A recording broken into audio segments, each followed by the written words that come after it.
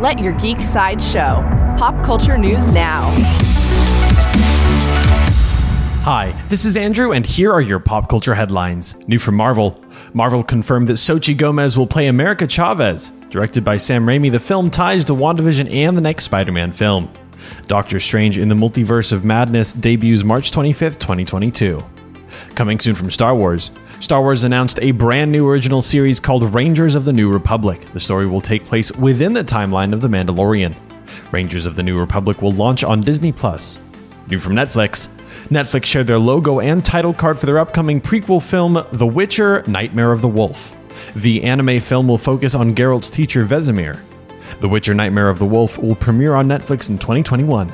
Coming soon from Disney. Disney announced 4 new animated series based on previous films.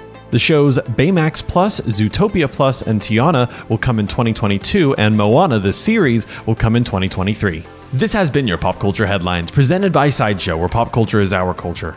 If you'd like to see the title card for the Rangers of the New Republic Star Wars series or the Witcher: Nightmare of the Wolf film, go to geek.sideshow.com.